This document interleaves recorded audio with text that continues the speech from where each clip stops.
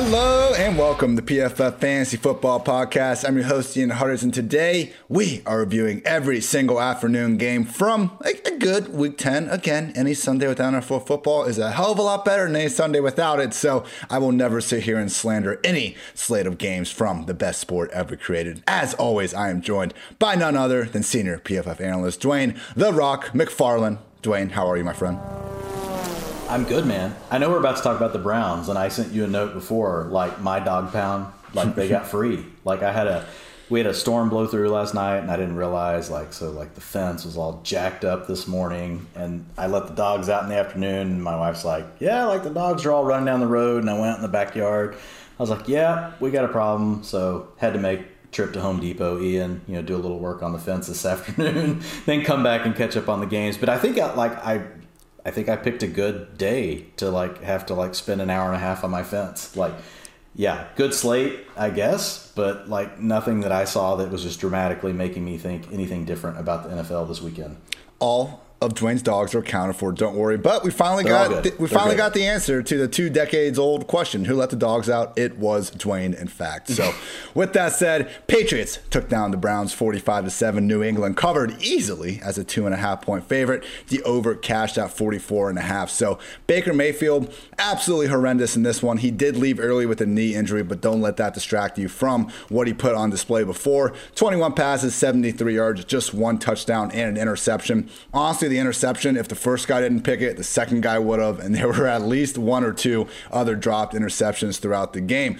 Browns wide receivers before Baker got hurt, I believe, combined for 1 catch for 11 yards. So release all them. It's not how this works. If Baker doesn't do well, we cut the wide receivers. So okay, I'll save that. I won't go down that road too far. But truly terrible game from this Browns offense, unless you started D'Ernest Johnson, who, if you guys tuned into our injury podcast last Friday, I was originally had him as a borderline RB1. Luckily, my friends, PFF's own Dwayne and Andrew Erickson, talked to me about getting him even higher, settled in as RB7, and he responded with 156 scoreless yards on 26 touches. Just complete workhorse users that we'll continue to see anytime Chubb, Hunt, and Demetric Felton miss the action. So really, D'Ernest Johnson was the Browns' offense in this one. The only touchdown was a short one to Austin Hooper, and it was almost just completely telling of how this Browns tight end situation has been all year long, because 2 plays before that, Baker hit Njoku in the chest and he dropped the touchdown. So of course a different tight end catches the goal line play action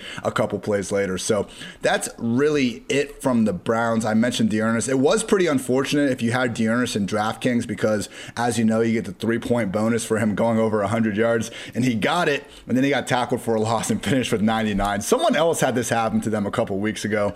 I don't remember who, but that is truly a DFS worthy sheesh right there. Only other funny note I had from the Browns was that when Baker originally got hurt, that part was not funny, but when they were bringing Case Keenum in, the Patriots stadium started blasting Triple H's entrance music. It's all about the game and how you play it, and he immediately gets sacked twice. I was actually kind of hyped to see Case Keenum for the first time in my life, getting the WWE vibes going.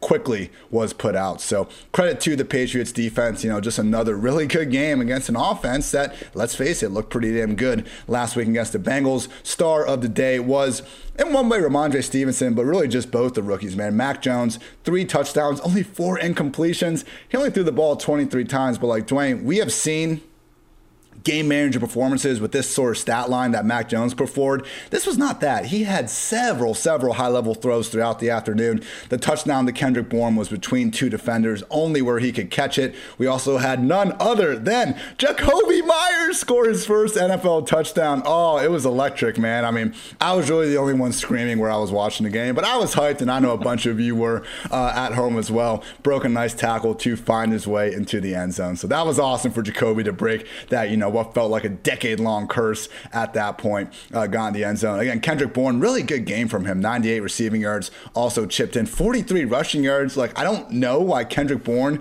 is the receiver between him, Myers, and Aguilar that they're feeding reverses and screens to, but hey, they are, and he's making the most out of them, so fair play to Kendrick Bourne. And then we also had, again, Ramondre Stevenson coming out despite not practicing all week, being in the concussion protocol, 100 yards rushing and 2 scores. could have been an even bigger day. So I didn't get eyes on this, but we did chalk it up as a drop from the 3-yard line. He did drop a ball that I think would have been good for a touchdown. And he also got stopped on the goal line earlier in the game, which could have been his 3rd touchdown. So beggars can't be choosers. I'm just keeping track of the sheeshes, people. We are not hating on Rhamondre for the performance by any stretch of the imagination. Just know it could have been even more.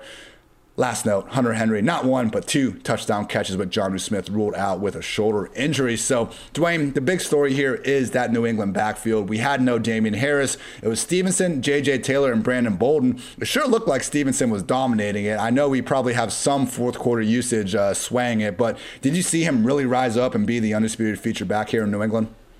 I mean, he basically took the Damien Harris role, kind of what we projected. He didn't get the long down and distance. That was still Brandon Bolden. This was a fun game. Like, you got performances out of D'Ernest Johnson. You got a performance out of Rhamondre Stevenson. The problem for us, Ian, is probably by next week, right? You get Damien Harris back. Next week, you probably have Nick Chubb back. We'll see what's going to happen with Kareem Hunt. So I don't know how actionable all of this is from a fantasy perspective, but yes, Rhamondre Stevenson was out there handling the Damien Harris role. D'Ernest Johnson, every down role, 95% of the rushing attempts, played 62% of the long down and distance, 100% of the 2-minute offense. D'Ernest Johnson, if anything, is this guy earning himself a look on another team? Because obviously the Browns are in good shape, having Chubb, having Hunt, but D'Ernest Johnson needs to be on a roster where he can get more touches, I would say. Now, the Browns have a great offensive line. They have a great scheme, but at the end of the day, when I watch the player every time, I'm just man, D'Ernest Johnson actually looks really good. And if you saw him today, in that game, 73.4 grade on his rushing attempts. 16% of his plays went for over 10 yards. Stevenson also, man, showed some explosiveness. 20% of his plays went for 10 yards or more. When I say plays, I actually mean rushing attempts. I'm not counting his passing reception. So, yeah, both guys came through for you today. Back to your thing earlier with the receivers, though, Ian.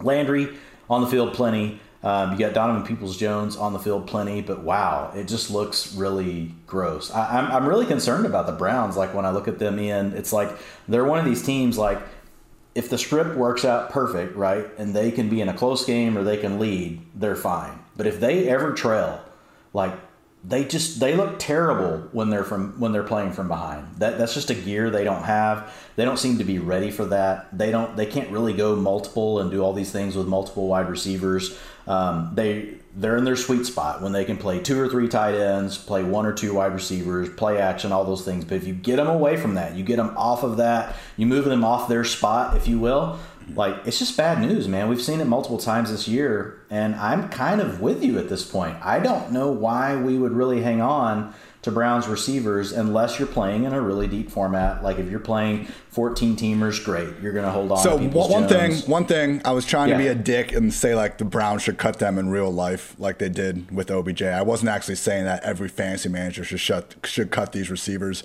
But to your point, they really aren't people you need to hold on to unless we're in deeper leagues anyway. No, I'm talking fantasy. Yeah. I get where you were going, but from a fantasy perspective, they're just not 2 players that I've really ever want to put into my lineup at this point. And I'm a big utilization person. I see there could be value, right, in both players. But here's my issue. It's just the best version of the Browns offense is what? It's running the ball. And you get some play action, but there's not a lot of volume. So then when you get in a script like this, where it's actually we're getting our asses kicked, we should get the ball to Jarvis Landry, we should get the ball to Donovan Peoples-Jones, it doesn't work. And so that's a problem, because then it's what is the game script that really equals blow-up performances for these receivers? I don't see one. When they're leading, it doesn't work. When they're behind, it doesn't work. So it's just a situation. Look, if you're playing in a large league, you're going to keep them on your roster anyway. But yeah, they're just not players that I'm very confident about. And we're just at that point in the season where, we're going to be going into week 11. Most fantasy teams are going into the final 2 weeks of their season.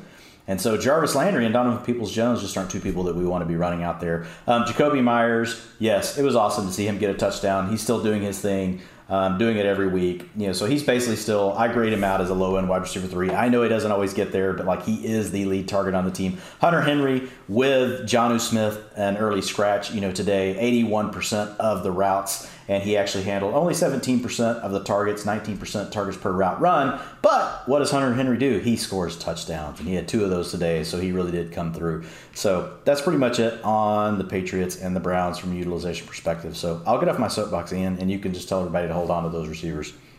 Only injuries to really break down here. I mentioned Baker with the knee injury. Rap Sheet did confirm later that the x-ray revealed no structural damage. It looked like that if this was like a playoff game, Baker probably would have been back out there. It was just they were already getting killed by the time he got injured. Also had Anthony Schwartz suffer a concussion for the Browns. So he had been kind of rotating, getting some of those air yards for DPJ. So, hey, maybe, we could get a situation. It's not a problem with Landry or Donovan Peoples-Jones. It just comes down to volume, and they're not getting it. So with or without Schwartz, not really going to help matters there.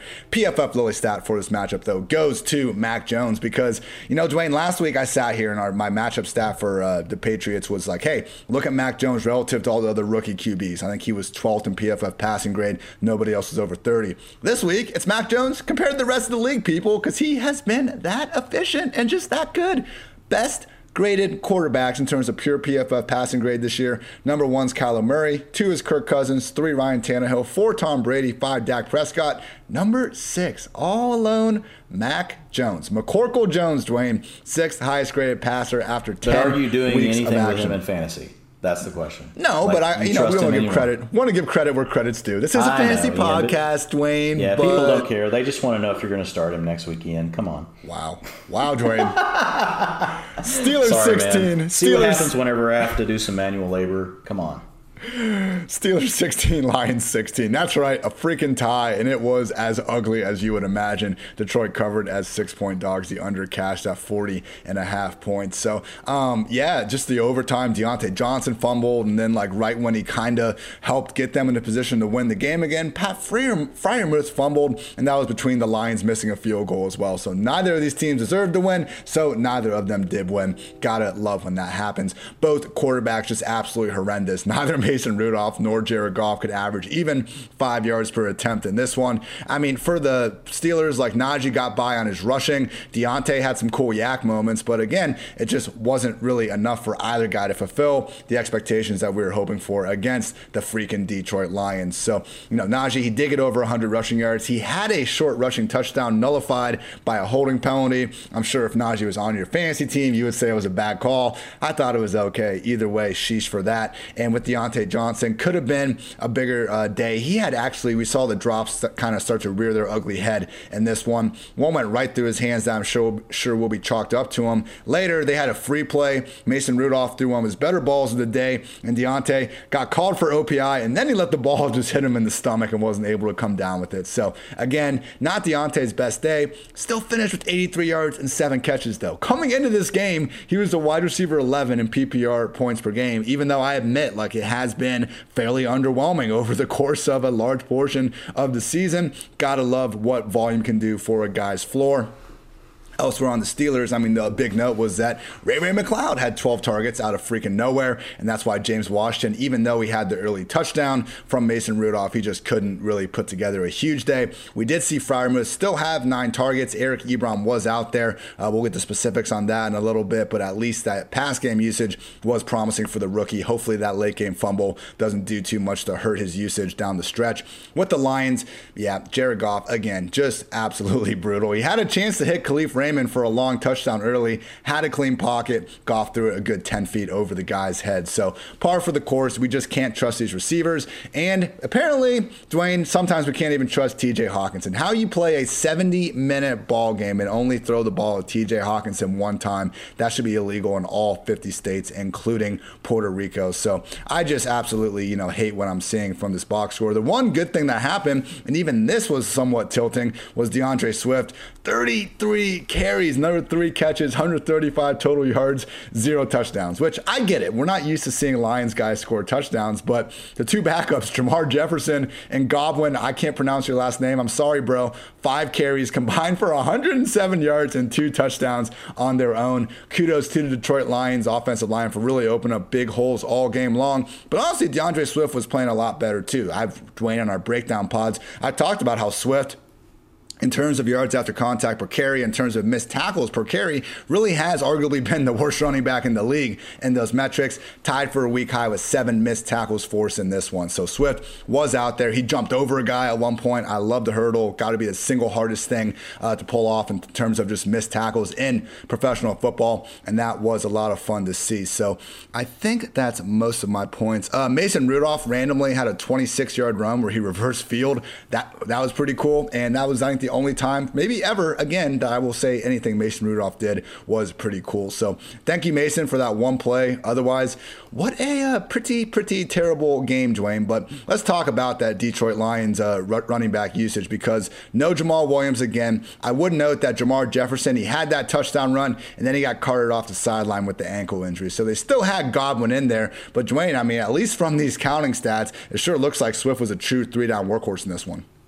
Yeah, he was the every down back. 85% of the rushing attempts, 93% of the snaps, 91% of the routes, 100% of the short down and distance, 100% of the long down distance, 100% of the 2-minute offense, 26% target share, targeted on 23% of his routes. And like you mentioned, like, he actually played really well. If you looked at him today, he forced a missed tackle on 21%. You know, if you divide missed tackle, it's not exact, but missed tackles forced divided by attempts, 21%. If you look at his explosive run rate, which is 10 yards or more, 15% on the day, yards after contact, 2.82, and this is against a good run defense, right, with the Steelers. So it was good to see Swift get going. Early on, it looked kind of flukish, like, you know, he got the edge on a really bad pursuit angle, you know, by one of the defensive ends and one of the linebackers, where they just sealed them off, and it was like, oh, okay, great. He was given, you know, a perfect running lane. He took it, and that's actually the play that he had the hurdle on, which was really sweet. But later in the game, actually some of his, you know, sorry, Jacoby Brissett, I'm going to use this word for someone else. He actually had a couple of kind of like gritty runs in between the tackles, you know, where he looked pretty solid. Seemed a little bit more confident about himself. I did get to see quite a bit of this game, you know, towards, you know, the third and fourth quarter of it. So I was excited about what I saw with Swift. Harris, obviously everybody knows, on the opposite side of the ball, Najee Harris gets the ball all the time. 87% of the rushing attempts. They have been spelling him a little bit more, but he is a true every down back, so you feel good about that. Yeah, on Deontay Johnson, man, it's funny. You know, I did move him down the ranks this morning with Ben being out, just because of like that simpatico relationship that they have, Ian. But still, I mean, 27% of the targets went to Deontay today. 25% went to Ray McLeod, the third, not the second, not the first, the third. Ray McLeod. Good job today. So 25% of the targets going to him. Pat Freiermuth, you already mentioned, yes, did see a reduction in the routes, which we were worried about with Eric Ebron coming back. Yes, Zach Gentry did still snaps the week before, but Gentry's really out there just to block, folks. He's not out there to run routes. When Eric Ebron is out there, if you've ever watched Eric Ebron, not a blocker. He's out there to run routes. So that actually did take away a little bit.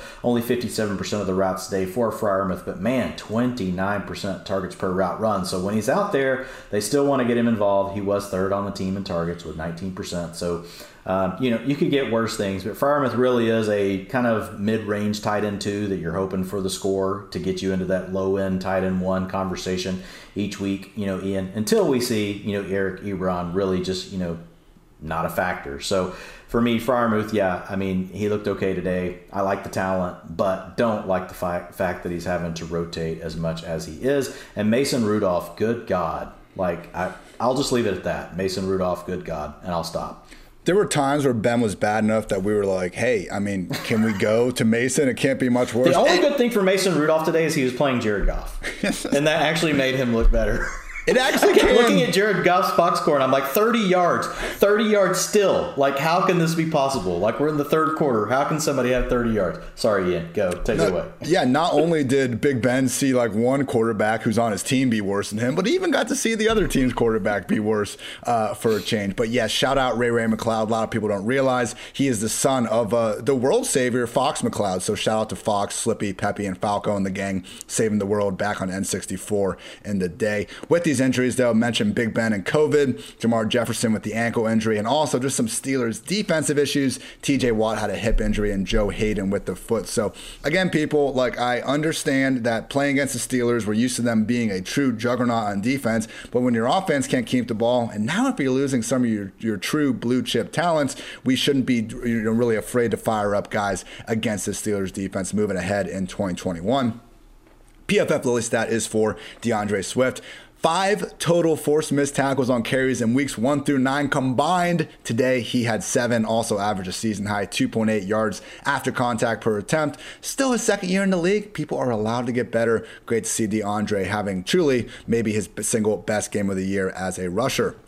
Bills beat down the Jets 45-17. Buffalo covered as a 13.5 point favorite. Over hit at 48.5. This was the one game we did not have on our PFF Octo box, so I didn't get a full, survey of it, but I tried the best I can, people. And really what I did notice was that Josh Allen, we got the good version of him. Just an efficient god in this one. 21 for 28, 366 yards, 2 touchdowns with just a single pick. And he got it, Dwayne. We were wondering when, not if, when the Stephon Diggs breakout game was going to happen, and it was week 10. 8 catches, 162 yards, and a score on 13 targets.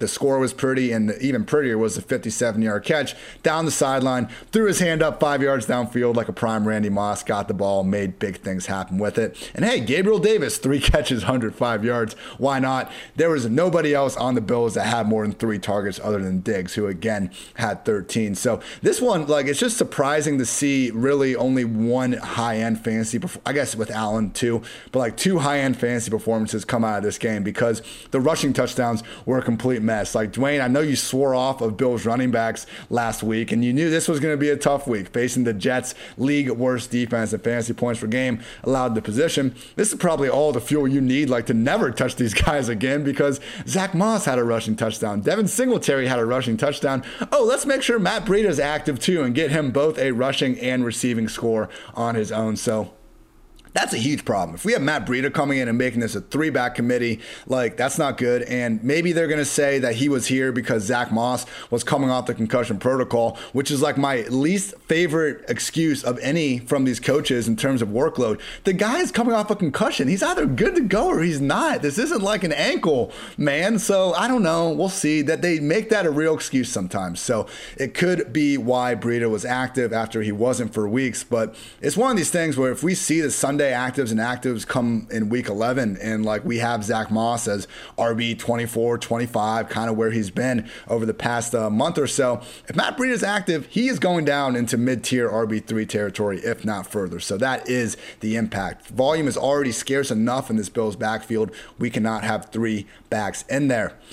Clock struck midnight on Mike White's Cinderella story. We had one of the funniest tweets I think I've seen from Ian Rappaport this morning, talking about how, Mike White, if he keeps playing well, it's his job. And it's not that Zach Wilson isn't the future. He's the future. But you can have 2 great quarterbacks. If Mike White is great too, then they're happy about that. Well, Mike White was not great. 4 interceptions in this one, 5.7 yards per attempt. Of course, you got Ty Johnson, his 5 catches. You got Michael Carter, 4 catches as well. But yeah, people, it was always a situation that was really fun for a week, but Mike White truly is just checking the ball down as much as possible, and this was an impossible spot against the Bills. League best defense in EPA allowed per play. At least we did see Michael Carter, though, find the end zone as a rusher and get back to producing some big-time fantasy numbers for us. So we're feeling good about Michael Carter.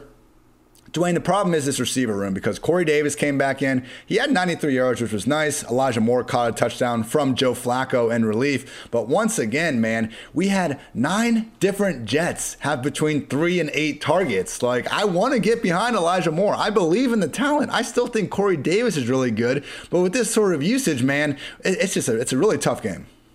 Yeah, man, it's confusing, to just average people. I know you're not an average person, but I am, Ian. Thanks, man. Just watching this, it's come on, how can Elijah Moore not be out there more? Only out there for 55% of the routes. So we thought maybe Corey Davis coming back, they're just okay, we're going to go Davis, Elijah Moore, we want to run 11, we'll get Crowder on the field. No, Ian. We've got to have Keelan Cole involved. We've got to have Braxton Berrios. Braxton Berrios needs snaps. His mom writes the team every week. Jeff Smith, his uncle, writes the team each week. He needs snaps. He's got to be out there. I don't know, man. I don't know what to say. Elijah Moore did come through for folks. 6 targets, 3 receptions, 44 yards. Gets the touchdown again. Targets per route run, again, good, 20%, but only out there, enough to get 12% of the targets total for the team. So, 55% of the routes. Corey Davis was out there for 84% of the routes. Jamison Crowder was out there for 83%. And then you really had Elijah Moore rotating with Keelan Cole, who was out there 42% versus 56%. So when you're in an offense like this that isn't very good, basically you're banking on a big play, which Elijah Moore's come through for, fantasy owners 4 weeks in a row now, he'll finish in the top 36 receivers probably on this performance again. And so he's come through, but it does worry you. It's like, okay, this can't keep happening every single week, but the player does look good. So we'll just have to continue to monitor it, just hope that, the coaches grow new brain cells between now and next week. It does happen. If you let your brain recover, you can actually get, there is a recovery period. So we'll see what happens with the Jets coaching staff. As far as the Bills go, Dawson Knox was back in this one. Ian didn't come up in the box score, but encouraging, from a utilization standpoint, 84% of the snaps, 71% of the routes. We'd like to see him closer to 80%. But we've seen what Knox can do. So, we know that is there. It's within his range of outcomes. So, let's give him another week to be healthy. You already hit on Stephon Diggs, but dominated everything. 46% target share, 45% targets per route run, 57% of the air yards, 5.59 yards per route run. That's probably pretty good, Ian. I don't know, a lot about fantasy football, but I know that yards per route run over 2 is good, and a 5.59 is probably really freaking kick-ass. You mentioned Matt Breida. You got to have... I love Matt Breida. You love Matt Breida. We all love Matt Breida. You got to get him involved. He was only out there 14% of the snaps, and he did all of this on that. That's what's so crazy. He scores 2 touchdowns, 60% targets per route run. So, he's as good once as he ever was. When he's out there, you got to get Matt Breida the ball. So good for him this week. But to your point, really, if this becomes a 3-way backfield, look, it was already a mess. On a team that likes to pass the ball in every situation, it's got a quarterback that can run the ball in, really kind of from anywhere, but especially once you get inside the 5, now you got 3 backs. It's just, I think we were already here, but I'm done. And I didn't touch the Bills. I just want to congratulate myself that I did not go back to the Zach Moss well today, mostly just because I could use Ramondre Stevenson or Mark Ingram, not because I really have any sort of willpower, but I was able to get away from Zach Moss because of those 2 players. But I'm done. I'm done with the Bills backfield, man. Yeah, I hope you didn't touch him in DFS. I didn't know that was even a consideration. You really do have a sick problem, you sicko. With Breida, man, it's not even about them using him. He can definitely. It's like Isaiah McKenzie in this offense. They have a role that they can be good at. Matt Breida had the single fastest time with the ball in his hands in 2019 per Next Gen Stats. We saw him do some good things with the 49ers. Just when this offense is, as crowded as it can be at times already, we don't want a third running back in the picture. Dwayne, we're not worried about Cole Beasley and Emmanuel Sanders. Still every week, wide receiver 3s. Just a matter of Stephon Diggs taking over this one. Yeah, for sure. Yeah, they're good. They're out there. They're doing their thing. It's just you got 3 guys to feed, sometimes 4 with Knox, and you're in a blowout situation. Just, when you get into that kind of game script, somebody's going to be left out. Honestly, Beasley and Sanders managers, you guys should be happy that it took until week 10 for something like this to happen for both. I agree. PFF Lily Stat is for Josh Allen. Every week I do my QB predictions for the upcoming one. And for Josh Allen last week, it was basically what I used to have for Jameis before he got hurt. He's either going to be really freaking good or really freaking bad, because that's what we've seen from Josh this year. In week 1, he was PFF's 16th highest graded passer among all guys with 10 plus dropbacks. But since then, he's either been top 10 or outside the top 24. So week 2, 30th, then 3rd, then 24th. 1st, 7th, 10th, week 9, 24th. This week with a 93.0 grade. Number 2 on the week, only behind Mac Jones. Credit to Josh Allen. Again, man, we were talking about this on the NFL show a little bit before the slate actually started, but with Allen, he has regressed compared to last year, just like Mahomes has. Maybe not severely as Mahomes, but the difference has been the Bills' defense becoming a juggernaut, whereas the Chiefs, can barely hold down most offenses to 30 points or fewer. Probably they'll shut down the Raiders tonight, as you are listening to this on Monday morning, so that might sound dumb, but you guys know what I'm trying to say. I still think the best version of this Bills team, involving a great Josh Allen with their newfound defense, probably the most complete team in the AFC. Now, we've seen the Chiefs, when Mahomes is at his best, still overcome maybe more complete teams. Either way, let's see what this Bills team can do in January and beyond with their entire squad firing on all cylinders. Cowboys massacred the Falcons 43-3, covering as a 7.5 point favorite. The under cashed at 55. That's got to be a rough under ticket to be holding in this one, only getting the 3 points from the Falcons. Godspeed to any of you listeners that are going through that. Dak Prescott, just really brilliant from the start in this one. His second touchdown to CeeDee Lamb, I thought, was particularly unbelievable. He was like off his back foot, basically fading away. Somehow found a way to put this thing only where CeeDee could get it in the end zone, just hitting him in stride. So great game from Dak, and CeeDee just dominated. We told you guys all week, most unrealized air yards in week 9. Why do we tell you that? Because it's a good sign that they're still getting high-end volume even during a dud. What happened this week? 94 yards, 2 catches, 6 catches, 2 touchdowns on 7 targets. So great game from CeeDee Lamb. He did suffer an arm contusion, just a bruise. Certainly seemed like something that's more on the, hey, we're blowing these guys out, don't worry about it, CeeDee, versus he could miss actual time. Obviously something to keep an eye on, though, as the week goes on. Ezekiel Elliott pounded his way in for 2 touchdowns. And other than that, it wasn't a huge game for all these Cowboys. We did see Michael Gallup come back and get involved. He looked good out there. Amari Cooper had a couple nice plays, particularly this, he caught a seam down the middle. Looked like he was going to take a big hit from the safety. Took it, absorbed it, and got some yak and stiff-armed the guy along the way. So it was good to see Cooper showing off some of that yak part of his game. I know when he's playing as banged up as he is, we don't always get to see just how dynamic he can be when everything is right. So, yeah, what we say after last week, Dwayne, let's forget about this Cowboys game. We did, and now they're back to putting up 40 on the Falcons. So great game from Dak and company. You're going to continue to love to have pretty much anybody in this offense on your fantasy squad.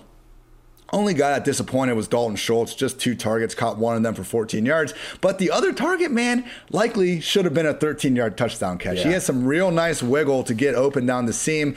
I'm not sure, like, he did seem to kind of slow down a little bit. The ball was barely Stick and beyond. nod, Ian. Stick and nod. Okay. You and your little terminology on me, okay. But with Dalton Schultz, like. Yeah, I figured that was just like some Madden term that you knew. No, that makes sense. That's the stick and nod route. Yeah. Okay. We're on the same page now. With Schultz, so yeah, better ball, touchdown. If you want to blame it on Schultz, not quite getting there. If you want to blame it on Dak, not putting the ball right on him, just realize there was a 13-yard touchdown to be had that unfortunately they could not come down with it. Falcons just could not get anything going here. 214 total yards of offense. Matt Ryan did not play the fourth quarter in this one. Look, Trayvon Diggs got his 8th pick of the year. Absolute madness. Say what you want about the guy giving up a bunch of passing yards, penalties, touchdowns, whatever. 8 interceptions from one guy is completely insane. And I'm not saying he should win defensive MVP after some of the lows that we've seen after like a more or less lights out first half of the year. Either way, guys, Trayvon Diggs playing some great football. And the Cowboys blocked another punt 2 weeks in a row. Gotta love the special teams going on in Dallas. But yeah, with the Falcons, Ryan was just under so much pressure all game, which was surprising. They didn't even have Randy Gregory in this one. I'm almost inclined, Dwayne, to take the same route we did with the Cowboys last week and forget that this game happened with the Falcons. But unfortunately, I don't think it's going to be that easy because our guy, our savior, our number one, Cordarrelle Patterson, high ankle sprain, not looking good. We'll see what it looks like coming out of the week, but typically with these high ankle sprains, it is a multi-week injury. So no, it is not a happy evening at the household residence tonight. I will begin to light up this candle and only hope that Cordarrelle can get back to good health sooner rather than later. In his absence, we would expect Kyle Pitts to get fed even more than usual. In this game, he had 7 targets. Olamide Zaccheaus had 7 targets. Nobody else had more than 3. So Pitts, man, I thought he was on his way to a big game. He probably had like 3 catches of 15 yards in the first like 5 or 10 minutes of action. Just wasn't a good day for the Falcons offense. So Dwayne, I guess the big question here that we're going to likely be talking about again on the waiver wire edition of this podcast Monday afternoon. You guys can always catch it on Tuesday, though, is what to make of this backfield if Cordero Patterson is going to be out, because Wayne Gallman came out and had 15 carries. Mike Davis only had 4. With that said, we, again, had so much garbage time in this offense. Were you able to get in the early splits on the Gallman-Mike Davis split before this game was completely out of hand? Yeah, I was actually looking at that, and I mean, it looks like it is going more to Gallman, but like, it's one of these things where it's tough to say, like, this is exactly like the direction I would go. But I do find it interesting, like, though, you know, with Cordero Patterson dealing with the injury that he had, and I know it was a blowout, but that Mike Davis couldn't get, you know, more. You know, so, and Gallman, you know, I know it was in mop-up duty, but, like, he just has something that, like, I haven't seen from Mike Davis. So I am starting to lean more to the Gallman side of things. And it just hasn't worked for Mike Davis all year. I mean, so, well, I'll dig into it more. Like, I'll have some more on it in the utilization report. But, like, when I took my initial glance at this, looking at it, doing it, I didn't do it drive by drive, which I'll do tomorrow for the utilization report, but just looking at it quarter by quarter and looking at it as the starters started to come out, like, I still kind of leaned to Wayne Gallman and what I saw, you know, and it's enough just to be scared. Like, Mike Davis, like, can anything ever, like, actually be a break that actually benefits this player? It seems like everything that we think is actually going to benefit him doesn't. And now we get an event, you know, that surely, like, would mean that we would like Mike Davis more, but I'm still, you know, I don't know. I'm out. I think I'm out on Mike Davis. I don't know how else to say it. It's like, man, we're like at week 10. Like, come on, Mike Davis. This like, situation, we're not out when the situation changes, Dwayne. You know context matters. You know that. Yeah, dude. It's just like, come on, man. Like, you showed off your pictures of your huge quads, like, in preseason, and, like, here we are today, you know? Like, and it's going to be the Wayne Gallman show. Dalton Schultz, really quick. Just, you know, we talked about this multiple times, Ian, that, like, getting Michael Gallup back was a concern for Dalton Schultz. And Dalton Schultz, early in the season, targets per route run were really high, even though he wasn't getting to see the routes that we wanted. Well, then we had Blake Jarwin leave, and we knew he was going to be around 80% of the routes, which he was actually at this last week. But the return of Michael Gallup did hurt. 15% target share to Gallup, 21% to Pollard, 21% to CeeDee Lamb, 12% to Amari Cooper, and only 6% to Dalton Schultz. That can change. Like, to your point, Schultz did play, you know, he could have had a touchdown on the route where he did a nice job in the back of the end zone. You know, he totally got the defender to bite outside, came back inside, and Dak just barely overshot him. So just a little bit of a, you know, a miscue by Dak there. It really wasn't on Schultz. I mean, it was too far, you know, over him for him to make any kind of play on the ball, unless he was like Calvin Johnson. So we'll see what happens with it. But this is something I was a little bit concerned about. You get back, it's actually a concern, like, for all the offense. And I'll actually have to look into this more tomorrow too, just exactly when we really, you know, when CeeDee Lamb left the lineup, Ian. He didn't play any in the fourth quarter. He was only out there for 58% of the routes, but a lot of that was due to the blowout. Some of that was due to the arm contusion that you talked about. So Gallup did remain in the game. Amari Cooper played some of the fourth quarter, but mostly they went away. They got Noah Brown, Malik Turner, these other guys in there. Obviously, once Cooper Rush was in the game, a lot of these starters were out. So I've got to go back and dig deeper into the Cowboys' utilization as well. But just a quick call out on Dalton Schultz. I do think this is a downgrade for him. I think he's back into that low-end tight end 1, high-end tight end 2 range, just because there's multiple mouths to feed. Before, we were kind of giving him the benefit of the doubt, putting him at, like, you know, ahead of all those guys. I agree with you. He's going to be right there in the thick of it. Hey, still not the worst thing in the world. Blake Jarwin is still on IR. It's not like you can't start Schultz moving forward, but the days of, you know, thinking of him as this weekly potential top 5 tight end that he was for a little bit, almost certainly over with Michael Gallup back in the fold. Mentioned the CeeDee and Cordero Patterson injuries. Also, Hayden Hurst got ruled out mid-game with an ankle issue. Are already seeing Kyle Pitts get plenty of usage, but just something to keep in mind for Atlanta. PFF Lily stat does go to CeeDee Lamb, who this year trails only Devontae Adams and Cooper Kupp in PFF receiving grade. Like, you know, Dwayne, as someone that did have like Amari over CeeDee, I had Amari wide receiver 11 and I had CeeDee wide receiver 12 the entire summer. So I was high on both these guys, but I did have Amari over because the numbers we had seen with them with Dak under center was more volume for Amari. But if I could just know what I know now and go back then, no injuries for Coop to worry about, and just see how damn good CeeDee looks, it'd be impossible to, you know, make that same decision. So CeeDee does have the look of just the next alpha at the position, and it's amazing that we got him and Justin Jefferson in the same damn class. Obviously plenty of other great guys coming out too. It's a fun time to be a fan of football, particularly at the wide receiver position. Titans took down the Saints 23-21. This game sucked. Saints covered as a 3-point dog.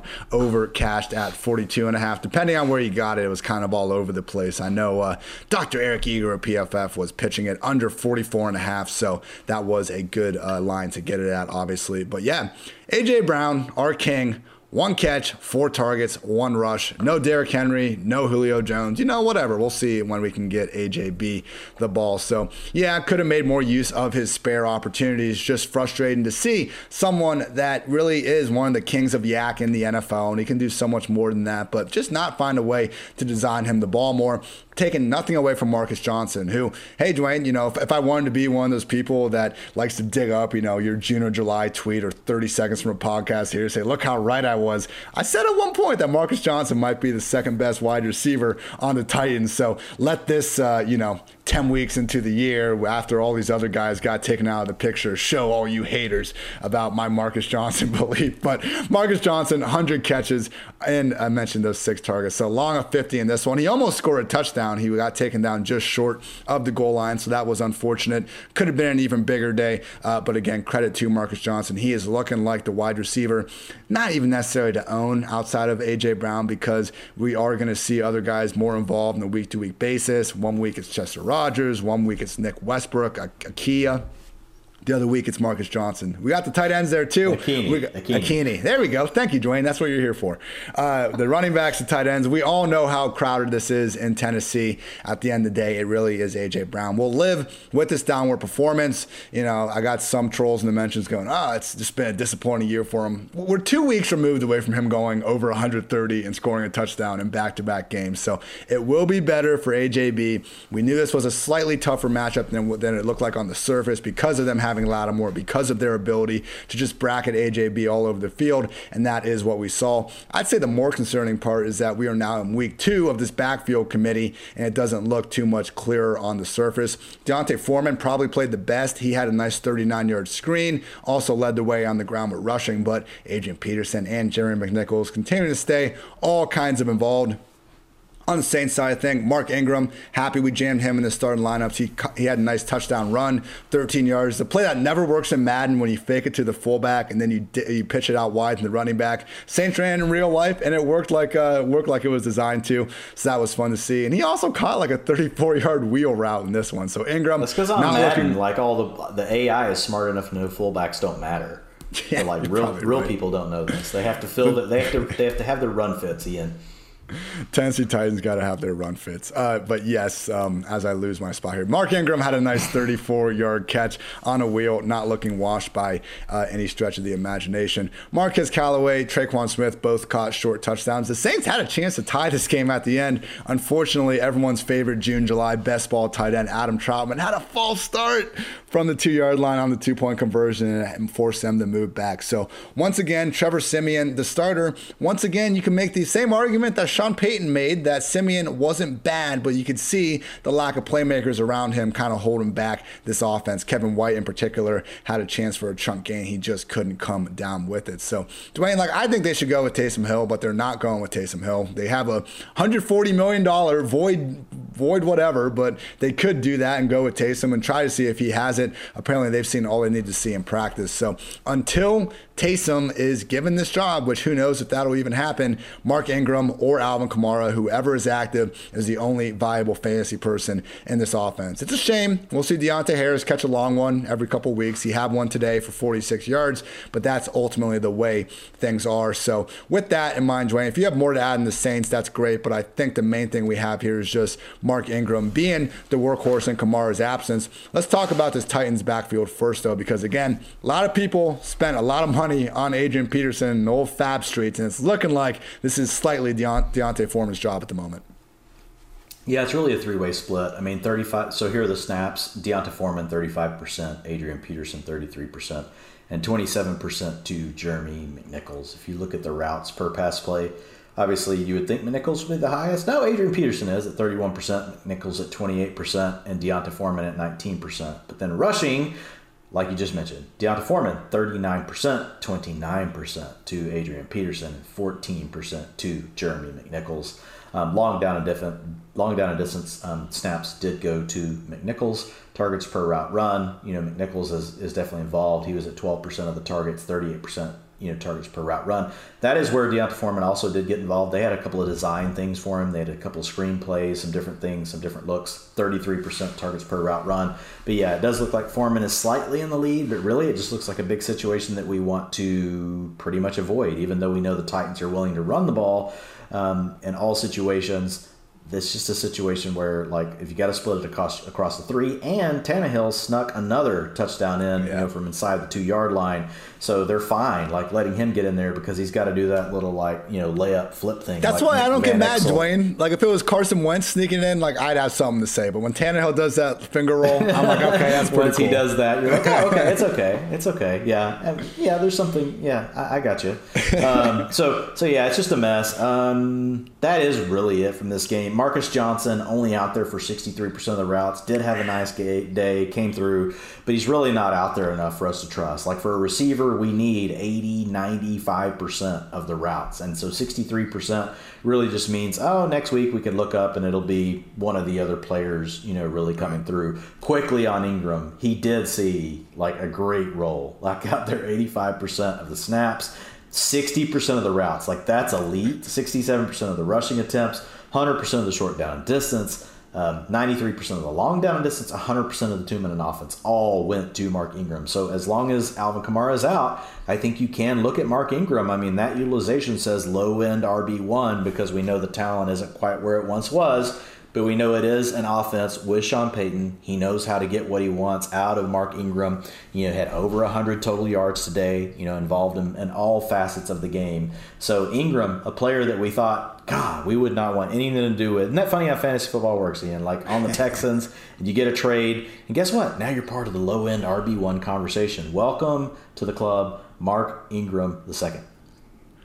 Yeah, I always love trying to piss off the, zero RB people on Twitter because I think they're a little pompous sometimes, Dwayne, if I do say so myself. I think they celebrate injuries a little bit more than just about any fantasy football crowd out there. So I just brought up the point, like, hey, look at Mark Ingram. This is why everyone was drafting him, to get Alvin Kamara's direct backup back in those June, July best ball drafts, right? This is why no one was taking Latavius Murray. We all saw ahead to get Mark Ingram because he would then get released or traded or whatever the hell happened to get him back in New Orleans. But whatever, enough of that. I got to keep things positive here, and I am not going to do that though with this PFF Lowy stat because things have gone downhill without Derrick Henry in this offense. He matters in weeks 1 through 8 with Derrick Henry. The Titans were 8th in the NFL with plus .037 EPA per play. Weeks 9 through 10, they have fallen to 19th, minus .139 EPA per play. Not great, Dwayne. It's hurting the run game, it's hurting the pass game, and right now I think the Titans, despite them still winning, are in a situation where they got to figure out some way to more consistently move the ball as long as Derrick Henry is going to be out. Colts took down the Jaguars 23-17. Jacksonville did cover as a 10.5-point dog, under cashed at 48 points. Jaguars had the ball and they were starting to drive down the field. Unfortunately, Trevor Lawrence lost a fumble, and we haven't had a ton of nice things to say about Trevor Lawrence, but I have seen some, true kind of QB foam grinders smarter than myself talk about how it's just been almost impossible to really grade him this year because the few times he does make great throws, he's not really getting helped out by his receivers, who did enter Sunday with PFF's worst team wide receiving grade. And we saw more examples of that, Dwayne. Like, as I'm writing these, as I'm watching these games, I'm always typing out notes and questions I can try to quantify and follow up on. And one of them for the Jaguars was just like, let's see which quarterback has the most incompletions this year on big time throws, because that's what it feels like with Trevor Lawrence. He'll make these awesome throws downfield, and just time and time again, his receivers are not able to come down with it. So still making plenty of mistakes on his own. He's taking some sacks. He's not by far a finished project or anything, but we do still see those number 1 overall pick flashes at least a couple times a game. And now we also see flashes from none other than Jamal Swagnew, who I'll call that because he scored a touchdown. But come on, man, just change your number. You're not a special teams guy anymore. You're now, inexplicably, the Percy Harvin and Urban Meyer's NFL offense. So let's get you a number that's not 39. Either way, 66-yard rush. Like, Trevor, man, you got to learn that veteran move, that pop pass move to go get you that passing yards, because it was a pure handoff. Jamal Agnew took 66 yards to the house. Pretty easy the entire way. He also chipped in. Oh, he didn't catch a pass. Had 5 targets, though. So there we go. Laviska Shenault, it looked like Agnew was going to be banged up for a minute. So it was like, hold on. We might be 3 or 4 injuries away from Visca's season again. But no, unfortunately, could not quite get there. Even though Shenault had a team-high 8 targets, caught just 3 of them for 15 yards. Another scoreless performance from Marvin Jones, under 50 yards. Once again, the only guy that we can truly feel confident about in this passing game is Dan Arnold, who came through at 5 catches, 67 yards, and he caught a 2-point conversion in this one. Was also good to see James Robinson back in action, scored a goal line touchdown, 12 carries, 57 yards, and also chipped in 4 receptions. So Carlos Hyde, just 2 carries in this one, even though they were getting Agnew 3 carries, Laviska 2 carries. Clearly, Robinson is the undisputed lead back, and I would imagine that he might even get more of those total carries in the future. Either way, it's good to see that's not another pure running back doing the taking. Big star of this game, though, was just Jonathan Taylor. I mean, I thought he might go for 600 yards after the first quarter, man. It just seems like every time he gets the ball, it's almost a miracle they get him to the ground. The speed and the power. I mean, I was looking up those next-gen stats a couple minutes ago to try to find the Breida stat. And in 2021, Jonathan Taylor owns the top 2 fastest times for a ball carrier with the ball in his hands. I'm not saying he's the fastest guy in the NFL. I'm sure Tyreek and Mecole and these other guys would beat him with no pads on or anything. The fact that we can have a conversation about that, though, tells you just how scary Jonathan Taylor is. Tied with our guy DeAndre Swift with a week-high 7 missed tackles forced on carries. The only negative with him was his inability to get more going in the pass game. Once again, we had Marlon Mack as a healthy scratch, but in this one, Jonathan Taylor, 8 targets, but caught 6 of them for just 10 yards. So really could have been a massive, massive game. Credit to the Jaguars for stopping Taylor in his tracks as a receiver, at least in this one, because Nyheim Hines only had 4 targets there. It is good to see them getting Taylor this much pass game involvement, and that sort of involvement with Mack's sideline will continue to keep Taylor as a weekly top 5, if not top 3 fantasy back at this point. I think that's pretty much. Only other note I had on here was that how much I hate Carson Wentz's stupid camouflage sleeve. I thought he had gotten rid of it, but then he brought it back today, man. So credit to Carson Wentz, bringing in a newborn. That's awesome. And I thought he actually did play a little better than his box score indicated. 180 scoreless yards, but he wasn't out there turning the ball over, and he made some pretty clutch throws on some broken plays. We see him try to play hero ball a little too much sometimes, but hey, pulled out a couple on this one, particularly a 3rd and 7 late in the 4th where he got the ball to Pittman after he was rolling out, and I thought he had nowhere to go except throw it away. So credit to Wentz on adding the family member. Credit to him on largely playing great football this year. Good football. At least better than 2020 football. We can all agree on that. Just lose the stupid freaking camo sleeve, for the love of God. But that's enough of that. Dwayne, Jonathan Taylor, it's his world. We're all just living in it. Top 3? Are we top 1 at this point? This guy's incredible. Yeah, and it's just crazy because it could have been so much more. He had 93 yards at the end of the first quarter. Yeah. And he ends up with 116. Frank Wright, get the hell out of the way, dude. Just get out of the way. Hand the play sheet over to Jonathan Taylor. Let him walk out to the huddle. Just call his own number over and over. It's amazing, man. These starts we've seen him get off to, and how we've seen his coaching staff and the game script or whatever derail. This could have been a 200-yard 3 touchdown day. And it just didn't end up being that way. That's what it looked like in the first 15 minutes. Oh, exactly. Dude. Yeah. It was crazy. I thought, wow, basically this is going to be a slate breaker if you're playing DFS today. Is going to be Jonathan Taylor, and with so many people focused on Dearness Johnson and some of the other plays, it could have been something that could have ended up being really valuable. I mean, he still came through with 27.6 fantasy points, but it was one of those games where you're thinking, wow, he could put up 40. There's not anything huge here to hit on. Taylor was out there for 84% of the snaps, 53% of the routes, 75% of the rushing attempts. We did see T.Y. Hilton back. He was out there for 72% of the routes. Michael Pittman did lead the team as far as wide receivers go. Actually, Pascal Pascal was out there on the Rascal, 94% for him, 92% to Michael Pittman, who had 16% of the targets. And we've talked about this with Pittman before. Like, he's playing really well. Like, I actually posted some stuff on Twitter because on Friday and Saturday about Pittman, just because like I was even surprised at like really how well he's playing. So like if you look at, you know, targets over 10 yards down the field, like he's open when he gets single man coverage over 63% of the time. That's number one in the NFL. If you look at him against press man coverage, like he is just destroying press man. So Michael Pittman really growing by leaps and bounds. They didn't need a lot in this game. You know, it's almost like the Colts got out to a lead and they almost put it in neutral and almost regretted it later because the Jaguars did hang around too long. But I think we'll see better days from Pittman. This just wasn't a big passing game altogether. I mean, you had 180 yards from Wentz, 162 yards from Trevor Lawrence, no touchdown passes in the game. So, you know, it kind of is what it is. You did see Laviska Shenault a little more involved, Ian, and I just want to mention him because I think it, like, for whatever reason, like it gets you and Brian Drake like excited. You'll get really excited in a bad way about Laviska Shenault, so I like to just throw it out there. It could have been because Agnew was banged up for a little bit, by the way. Yeah, 82% of the routes, 21% of the targets. Doesn't matter. Doesn't matter for Laviska Shenault. You know what he did with that? He came up with 8 targets for 3 receptions and 15 yards, 1.9 yards per target. So look, like I'm out on the Shenault train, like most people should already be out. But like it's just, you know, who knows? We'll come back to it next year. But it's just like even when I watch him, Ian, like. He's a rugged player. Like, I like some things about him, but he's just not a game breaker. And I think that's why they're getting the ball to Agnew, is he has the speed. He can beat these angles. He can do some of these other things they want to do. And not that we think Jamal Agnew is this great player, but I think it is a bit of an indictment on Laviska Shenault, like to be at this point and to have Jamal Agnew getting these design looks and being able to do more with it.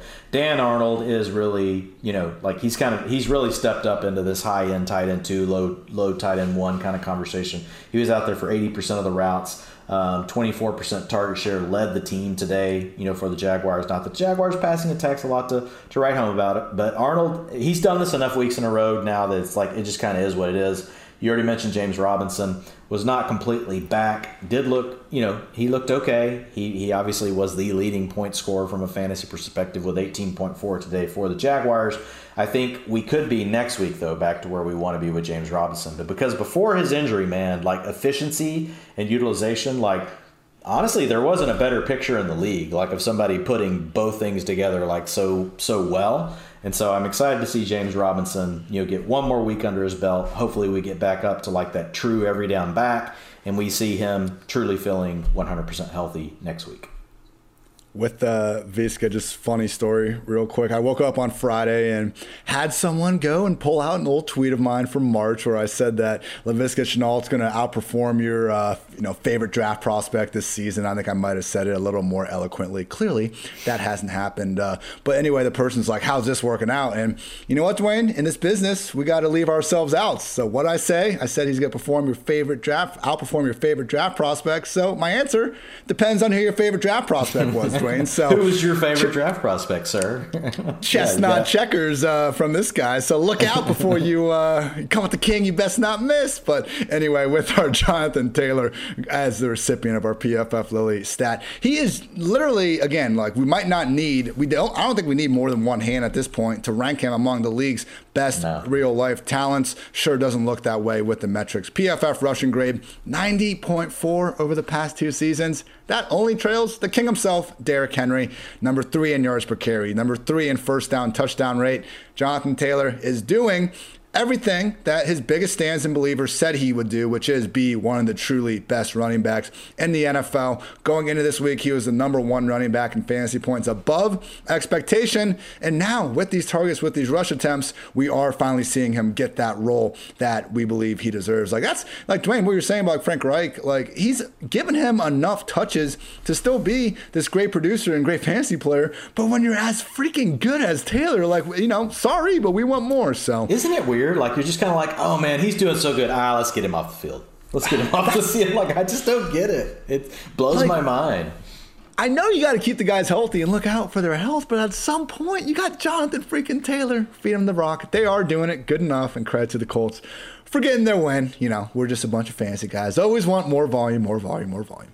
Football team took down the Buccaneers 29-19. Tom Brady's kryptonite is apparently Taylor Heineke. Washington covered as a 9.5-point dog, under cashed at 50.5. So yeah, it was not a good day from Brady. First half was really abysmal. Second half he did get better, just kind of ran out of time in this one. I would note his first interception really went right off Jalen Darden's hands, so I wouldn't ring that up on him. Second one, I have no excuses. That was just a terrible pass. He did find a way to get Mike Evans for a nice 40-yard touchdown later in the game. The problem was Mike Evans only had 3 targets in this one. So Godwin had 8 targets, Leonard Fournette had 9 targets, Tyler Johnson had 5 targets. Credit to Washington for doing something to dissuade Tom Brady from feeding his alpha beast on the outside in Mike Evans. We did see Godwin look healthy enough coming back from that injury. We know he was a game-time decision, caught 7 balls for 57 yards. And we saw Fournette really just be a volume-based RB1 as he's been all season long. 19 touches in this one. You love those 8 catches and full point per reception formats. Also managed to chip in 92 total yards. So we knew this game wasn't going to be easy sledding for Fournette on the ground. Against that Washington defensive line, he still managed to turn in a performance that I'm guessing is going to be in the top 12 once you include all those receptions with it. So again, not a great game from the Tampa Bay Buccaneers. I'm not going to take too much away from this though. Hopefully they can get Antonio Brown back soon, and then I think we'll really see this passing game step it back in to high gear. With Washington, Heineke arguably his best game of the season, 26 for 32, 256 yards and a score. He did take 5 sacks in this one. Wasn't completely perfect out there, but at the same time, he beat Tom Brady. He put up 29 points on the Buccaneers, and he did it despite having so much of this offense go towards a useless running game. 34 carries for 94 yards as a team. Everyone knows you can't run the ball against the Tampa Bay Buccaneers. The Washington football team did not get that message. So luckily, if you're an Antonio Gibson fantasy manager, you got to overcome that inefficiency with touchdowns. So Gibson, 24 carries, 64 yards, just 2.7 yards per carry, but scored twice from the goal line, including the actual basically it wasn't a go-ahead. They were already leading by 3, 4th and goal at the end of the game. They decided to go for it instead of giving Tom Brady one more chance, and Gibson found his way into the end zone. So, Riverboat Ron, haven't been calling him that for a while, but at least for a week or so, I guess he gets the nickname back. Kudos to Ron Rivera on getting his guys the victory coming out of the bye. And yeah, Terry McLaurin, 6 catches, 59 yards. It looked, he took a big hit and they were rolling him out not out, but questionable return with the collarbone issue. He did come back. That is worrisome to me, Dwayne, because if it is the collarbone, man, we know how easily those bones breaks. I hope he wasn't just, kind of pushing through it. I know they can take x-rays pretty quick, so maybe I'm overthinking it. But either way, I just hope Terry is healthy and continues to do his thing. We talked on the breakdown about how just up and down he's been all season. I know we prefer if he can just be up all the time, but even getting this 6-catch, 59-yard performance, I think was a fairly decent sign of him just giving us some semblance of a floor, because we haven't seen a ton of that this season.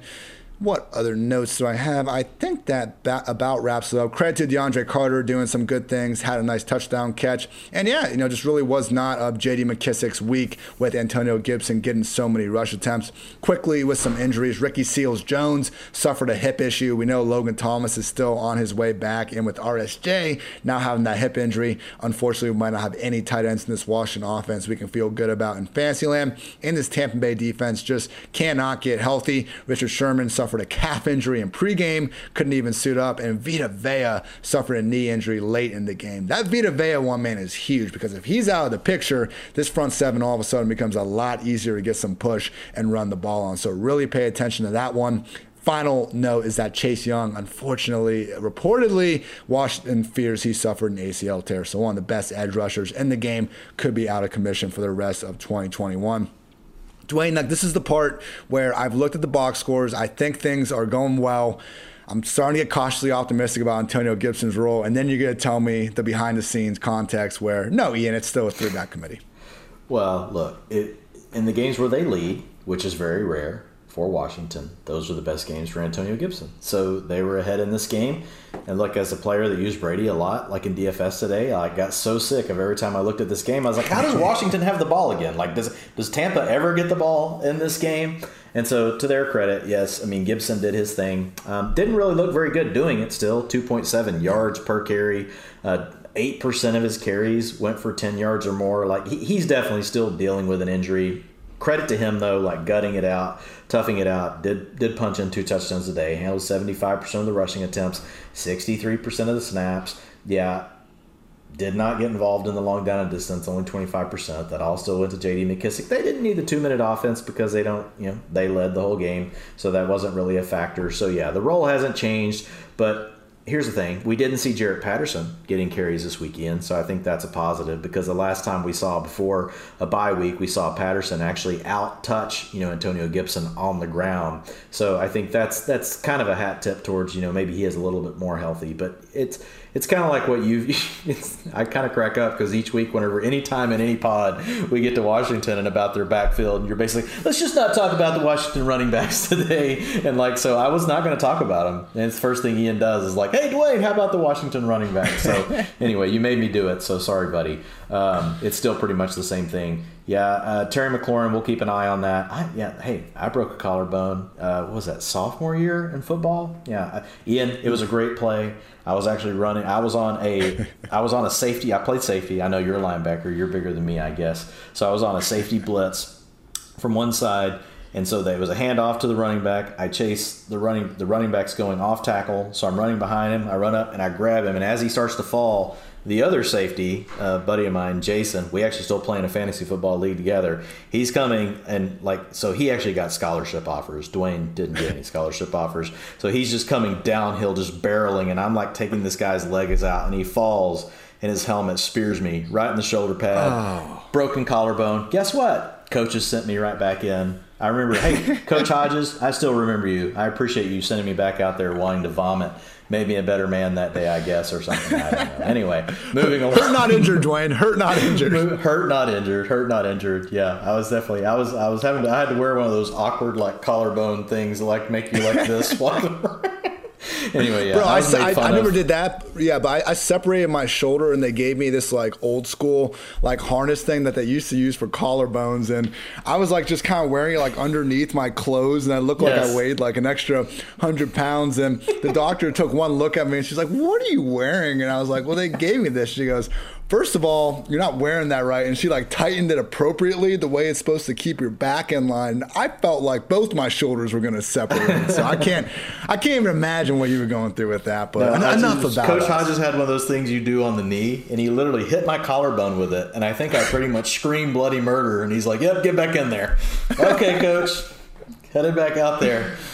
About to vomit everywhere. Not going to tackle anyone. Is this game almost over? That was my first game ever on turf. Anyway, moving forward, Buccaneers backfield. Here's the positive, man. Ronald Jones is not involved at all. So in a game where they trailed the whole time, you did see a little bit more of Gio Bernard, but only out there for one snap for Ronald Jones. So this pretty much is, this is a good thing from a standpoint of as far as Fournette, when you think about volatility and we talk about utilization, he's still in a good spot because even though a lot of the long down and distance, the 2-minute offense, all that stuff really went to Gio today. In fact, Gio got 100% of all that.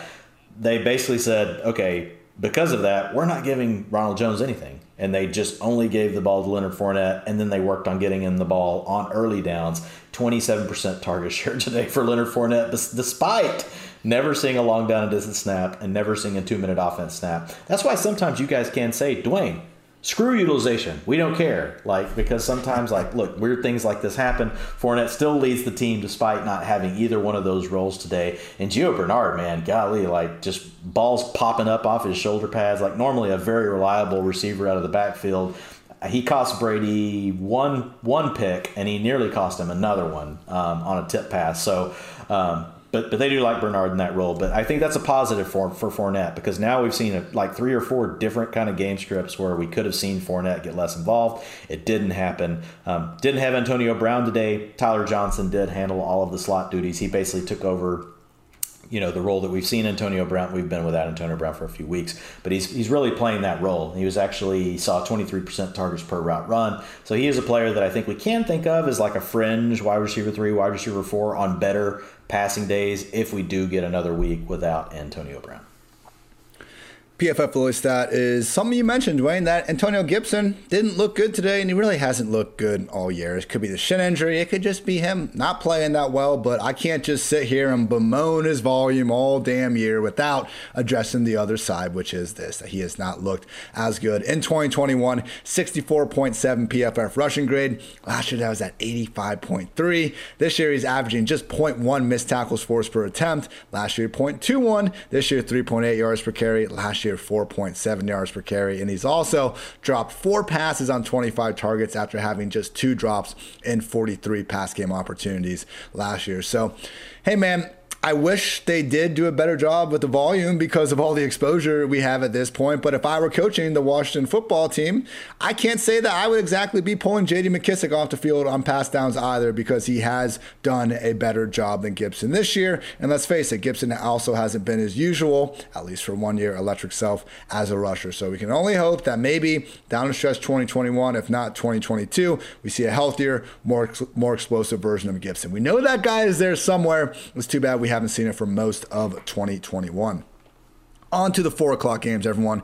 Panthers took down the Cardinals 34-10. Cam is back, covered as a 7-point dog, under hit at 44.5. So this is really like the Christian McCaffrey experience. Everything went wrong for McCaffrey in this game, and he finished with 26.1 PPR points and will probably finish as the RB3 on the week. And by everything went wrong, I get it, he's got his usage, but the first drive, he runs that beautiful option route that nobody maybe that has ever put on a pair of shoulder pads could cover him as he's doing it. Catches the ball, he gets down at the 1. They bring in Cam Newton. Cam, I think, supplies this my signal. Like, my 2 favorite moments of this year are when Saquon scored that really long touchdown against the Saints, and you could just tell how joyful he was. And then this one, where Cam, they do their usual quarterback dive up the middle. It looks like it's going to be stuffed. Cam bounces it outside, finds a way to score, rips his helmet off, and just starts screaming, "I'm back," at the cameras. And they asked him after the game, like, "Why are you yelling that?" And he's like, "Last week I was eating cereal during this time." So hell yeah, Cam. Good answer. Got your job back, getting paid, having fun.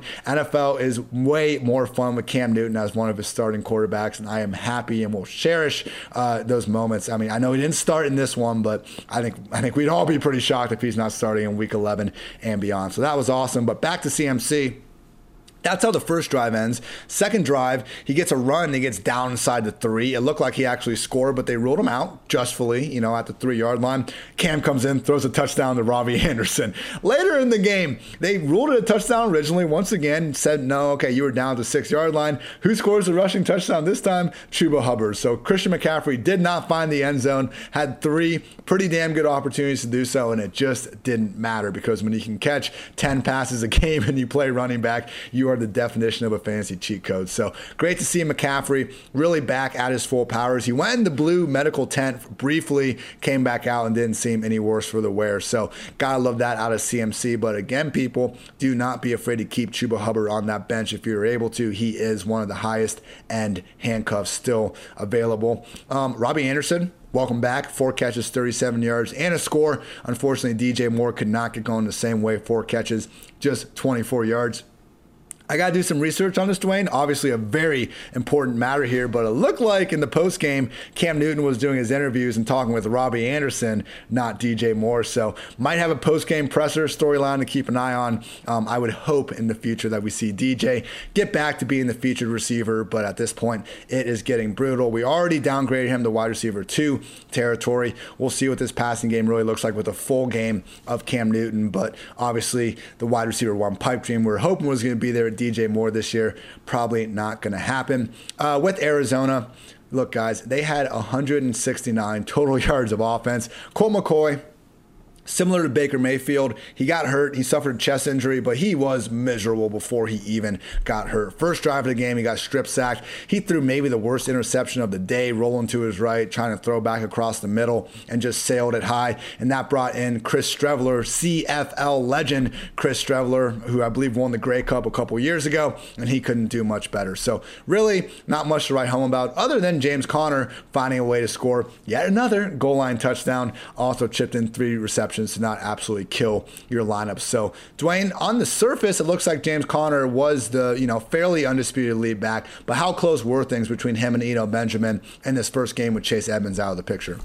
No, he completely dominated it. 82% of the snaps for Connor, 27% for Eno Benjamin, 58% routes versus 19%. And that's the kind of area where we didn't know for sure, because we knew that Eno Benjamin did have a little bit, he had a collegiate pass where he had been able to do, some things. Not that he was Chase Edmonds, but, it's something where James Conner is really more of kind of a swing check down pass player. So we didn't know if they might get Eno Benjamin more involved in that facet of the game. They did not. 53% of the rushing attempts to James Conner, 32% to Eno Benjamin. Short down and distance, 83% to James Conner, only 33% to Eno Benjamin. And then long down and distance, 90% of those went to James Conner. So for all intents and purposes, still every down back, like you mentioned, Ian, it was just a bad day. And the Cardinals were due for one of these. Like, they've kind of, against all odds, really, like, they've just continued just to march on. And honestly, playing games where it hasn't even been close, and they've just been dominating other teams. And so it was interesting to see them in this sort of game script. It was unfortunate, yes, that Colt McCoy got hurt. I would have liked to see not that Colt McCoy's great, but you want to see him like with their, at least their number 2. We know with Kyler out, like, see what they could do. Now, you didn't have DeAndre Hopkins in this game either. Christian Kirk did his thing, 89% of the routes, handled 28% of the targets. Christian Kirk, man, like, the Cardinals are going to just like have to look at him and figure out, like, what are they going to do ultimately? Like, I feel like this should be DeAndre Hopkins and Christian Kirk. Like, why do we continue to do what we're doing with AJ Green? I mean, fine. Like, I like AJ Green, but like, to me, it's just like, let's just funnel this stuff more to Kirk. Even once you get DeAndre Hopkins back, I feel like he's just the better asset. Rondale Moore, his snaps dropped. He did come into this game, playing through, he got healthy throughout the week, but he came into this game injured. He was only out there for 33% of the routes, today. But what happens? Out there for 33% of the routes, let's target you 33% of the time you're on the field. And so he actually had 14% of the targets today, which I think actually beats what he had last week when he was out there for 80%. So again, just the funkiness of fantasy football. But look, Rondale Moore, he's a wide receiver 4, wide receiver 5. We're probably really looking at 2022. You guys all know that. You don't need me to tell you that. We are in week 10. But James Conner is every down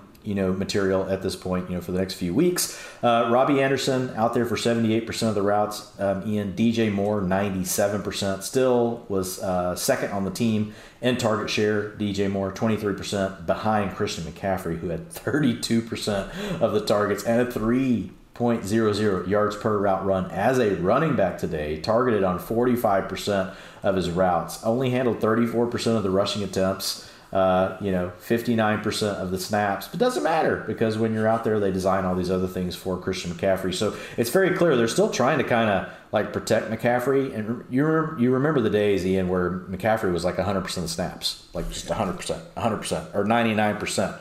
Like, so they're trying to do some different things to protect him, not get the wear and tear on him whenever they don't want to get him the ball. But it's not really an issue because when he's out there, they do want to get him the ball. I know we have some Tommy Tremble. I want to call him Trembles, like, because it just sounds cooler. Tommy Trembles. It's like, somebody you don't want to mess with, Ian. Like, you don't want to owe Tommy Trembles money. It sounds like a mafia nickname, right? I know. That's why it's called Tommy Trembles. 62% of the routes. That was his high of the season. And so, like, this is a guy that kind of popped up on some athletic raw scores and things like that. So I got to get that out there for the truthers. So Tremble was up to 62% of the routes. Only targeted 5% of the time, but that is by far his most playing time of the season. A lot of it probably is to do with what? A leading game script, right? So that means you're going to run more 12 personnel. It's not like Ian Thomas disappeared. He was still out there for 76% of the snaps. Did run less routes than Tommy Trembles, but you saw Terrace Marshall with only 32% of the routes. So it's more likely to do with they ran more 12 personnel than 11 because they really had the Cardinals on the run all day. You and Tommy Trembles go on to Florida, take care of a few things. Take care of this. Christian McCaffrey, people, PFF Lily Stag. It's just how ridiculous and how much of a cheat code he has been in fantasy. In 2019, that was the last time we got to see McCaffrey for a full season. He had 2 weeks, that entire season where he finished outside of the top 8 weekly RBs. Since then now, so 2020 to 2021, he's finished as the RB2, 5, 3, 1, 53, gets hurt, 44, comes back last week, 15, and this week, 3 once again. We have not seen a fully healthy Christian McCaffrey finish outside the top 5 running backs since 2019, people. That is how insane his receiving workload is. Vikings took down the Chargers 27-20. Was hoping this one was going to be, a little higher scoring, but it wasn't the worst game on the slate. Vikings covered as a 3.5-point dog, under hit at 53.5. What a game from Justin Jefferson. Caught 9 of 11 targets, 143 yards. And honestly, man, he had his swagger all over the place in this one. Caught a ball on the sideline, went to the Chargers bench, and flipped it to Keenan Allen. Oh, my goodness. Remember, guys, this is a second-year player. I absolutely love it.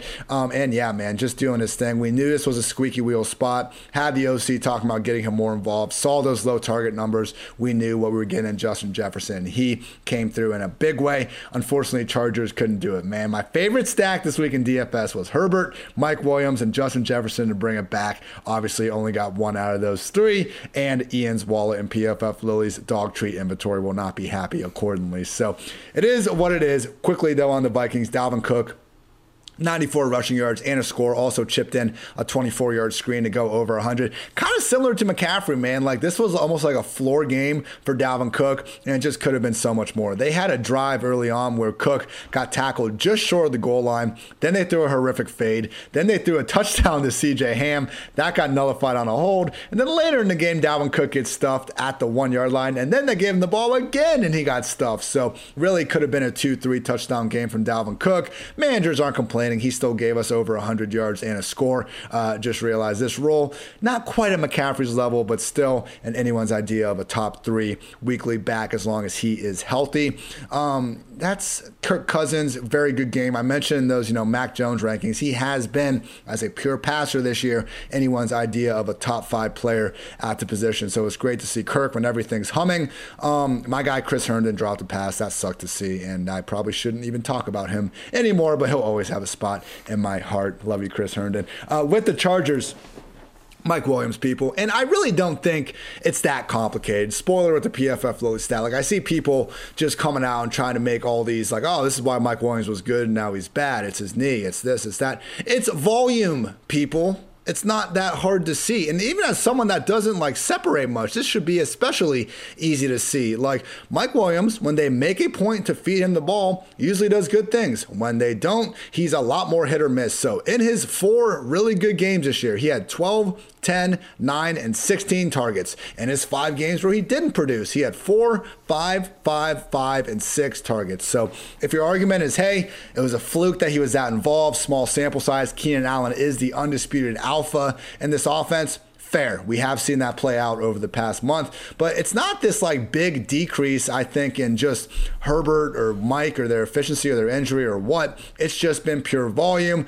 With that said, today was not a good day for Mike Williams. He caught a short slant, got taken down right at the 1. Maybe if he catches it a little cleaner, doesn't do a weird jump thing, he could have bullied his way into the end zone. Wasn't meant to be. And then the one that everyone remembers is he dropped a slant inside the 10-yard line. Sure, it looked like he would have found his way into the end zone if he would have caught it. So, Dwayne, the target usage just hasn't been there, man.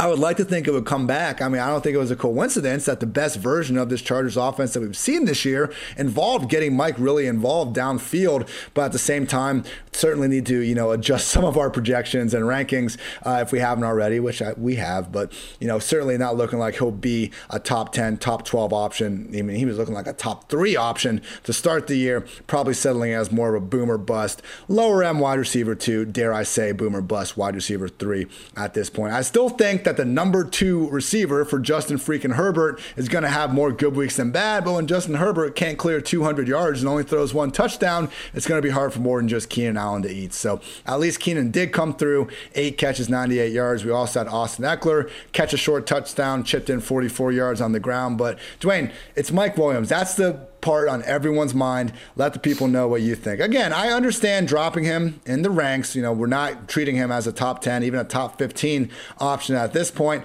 I'm still going to be pretty hard-pressed to sit him more weeks than not as long as he's healthy. Yeah, well, what was interesting about this game is they actually did try to do a few different things with him Ian, his ADOT had really been up over the last few games versus early in the season. We had seen him really operating truly in that Michael Thomas role, right? In that 9-10 yards, running a lot of these slants inside against linebackers, safeties, those sort of things. And we had seen him really stretching things out. And not that he wasn't running those route combos earlier in the season, but where we were seeing him show up in the box score was whenever he was working inside the hashes or inside the numbers, right, is a better way to say it in the NFL, because those damn hashes are so freaking close together, to help out the kickers. But Mike Williams was really, operating in those zones of the field. And we didn't see that, over the last few weeks. So they did try to get the ball more to him in those kind of scenarios. The fact is, average depth of target today was only a 1.6, which is by far his season low. But I am a little concerned just with Williams right now, because what we had seen coming in, and hey, I took an L early in the season because like one of the articles I wrote right before the season was like basically Mike Williams was on my bust list. And the reason why was really his targets per route run historically had not been very good for being a first round pick. Really below everyone, that we had seen that had been picked as high as he had been in the NFL draft. And so my thought was okay, if this guy hasn't done it yet, and then he stormed out of the gates. But now over the last few weeks, we've really seen everything fall back to really what we had seen before, which is he's like a 15 to 17% targets per route run player. And that's where he's been. I still tend to lean towards where you are. Like Justin Herbert, I like as a player. I like the Chargers offense. They throw the ball more than the NFL average in every single situation. But here's the thing that has my attention the most with Mike Williams, Ian, is whenever he gets the single one-on-one man coverage situations, he's just not doing a very good job of winning, right, and giving his quarterback something to throw to. So if you look at him, 4 receivers with at least 50 routes run, he's in the bottom 10 on the season, in the league. Only 31% of the time is he winning that matchup. So he's really down there with and it doesn't mean you can't. Look, this is only half a season. This isn't saying Mike Williams sucks. This is just the data that we have through this point in the season. So he's down there with guys like Brian Edwards, Terrace Marshall, Jalen Reagor, Nelson Aguilar, other names you really just don't like. So that kind of bothers me, with Mike Williams. But I am with you. I'm still going to give grace here because I do like the offense. I do think, I think what he did early in the season is, it can be replicated, right? It's not like he just had some fluky kind of big games just because, oh, wow, he caught some long touchdowns. He was heavily involved in the offense, operating within the confines of the offense. So to your point, we'll probably have to bump him down one more time in the ranks. But I'm probably, I issued a buy low on Mike Williams last week. I may double down. He's out there plenty. 95% routes per drop back versus 98% for Keenan Allen. So it's not like he's not on the field. He's still getting targets, inside the end zone. Still gets used a decent amount, even on third downs and fourth downs. So overall, I'm probably still staying positive on Mike Williams. I do know for folks it is getting harder and harder when you keep getting these 5 and 8 point, weeks out of him. It just really depends on what's on your bench. But I'll break it down Dwayne, further. I think it goes, do you believe in Justin Herbert? If you believe in Justin Herbert, you should believe. That's what I'm saying. And Mike Williams. Because Justin Herbert has fewer than 225 passing yards in 3 of his last 4 games. That's where it's coming from, people. It's not that Herbert is just lighting it up to Jalen Guyton and Josh Palmer, and Mike Williams just isn't, he's being left behind in the offense. That piece of the offense is missing, and for the Chargers to be their best selves, I think they need to get it back. Yeah, the 3 players they want to get the ball to is still clearly Keenan Allen, Austin Eckler, and Mike Williams. So, that's still the pecking order. We were just used to getting these 30% target weeks, right, for Mike Williams. It was nice. Get a 16%. It was nice. It was very nice. As far as the Vikings, there's really nothing. Look, you folks know, this is Dalvin Cook, Justin Jefferson, and Adam Thielen, right? Tyler Conklin, he did his thing today, even though he was only out there for 44% of the routes. I think he catch 2 touchdowns today, Ian. I think he caught 2 touchdowns. 1 or 2, yeah. I'm pretty sure. Tyler Conklin. Yeah, he caught 2 touchdowns. 5 targets, 3 receptions, 11 yards, and the big one that matters, 2 touchdowns. So, yeah, the Vikings offense looking the same. It's really the triad. It's the triad, Dalvin Cook, Justin Jefferson, Adam Thielen. But, yeah, Justin Jefferson, man, 54% of the air yards today, 33% of the targets, 3.86 yards per route run for Mr. Jefferson. Dalvin Cook, yeah, he did come through. We were hoping for a little more. When you get the too high look all day, right? We hear about, if you hear the Chargers, it's synonymous now with Chargers. I think they should just change their logo to 2 players way back off the line of off the line of scrimmage. It's too high. What do you mean too high? Who gives a shit? It's gone anyway. So some of you guys that like Major League, you'll get that. Oh my gosh. Well, whenever I think about safeties really being back, though, I think of who's their DC? The Browns, when they had Jabril Peppers playing like literally 30 yards off the line with Greg Williams. Is that right? Yeah, I think so. That was some funny content. Eagles took down the Broncos 30-13. Philly covered as a 2.5-point dog. Under cashed at 44.5. Death, taxes, Jalen Hurts working as a QB1. As long as he gets his 4 quarters in, literally, people, again, I'll just keep spoiling the PFF Philly stats. Screw it. Every single time this guy has started at least 4 quarters, he has finished as a QB1 this week. Pre-Sunday Night Football, finished as the QB5. That's what one of the best rushing floors in the game will get you. But really in this one, everyone that's going out there and, Lamar catches it, Jalen Hurts catches it. He made some great throws. I'm not saying he's made great throws all season long, but Devontae Smith, 2 first-half touchdowns, and there should have been a third on one of, honestly, the best passes, I think, all season to Quez Watkins. Could have been a nice 30, 35-yard score. Hit him directly in the hands, directly in stride. Just couldn't come down with it. And Quez has had far exceeded expectations this year, so certainly not saying to go shit on Quez Watkins or anything. Just realize that Jalen Hurts' first half could have been even more special, but it's all good. 53 rushing yards, again, had those 2 scores too. Devontae Smith. With Devontae, I don't think he's going to be this efficient every week, but hey, he's got J.J. Watt's elbow brace on, so maybe it is like a situation where he's just going to start bringing in those powers and making the most out of 6 targets game in and game out. Either way, good to see Devontae put together not 1, but 2 consecutive high-end weeks, paying off for those that drafted him, in those top 8 rounds, trying to be aggressive back in August.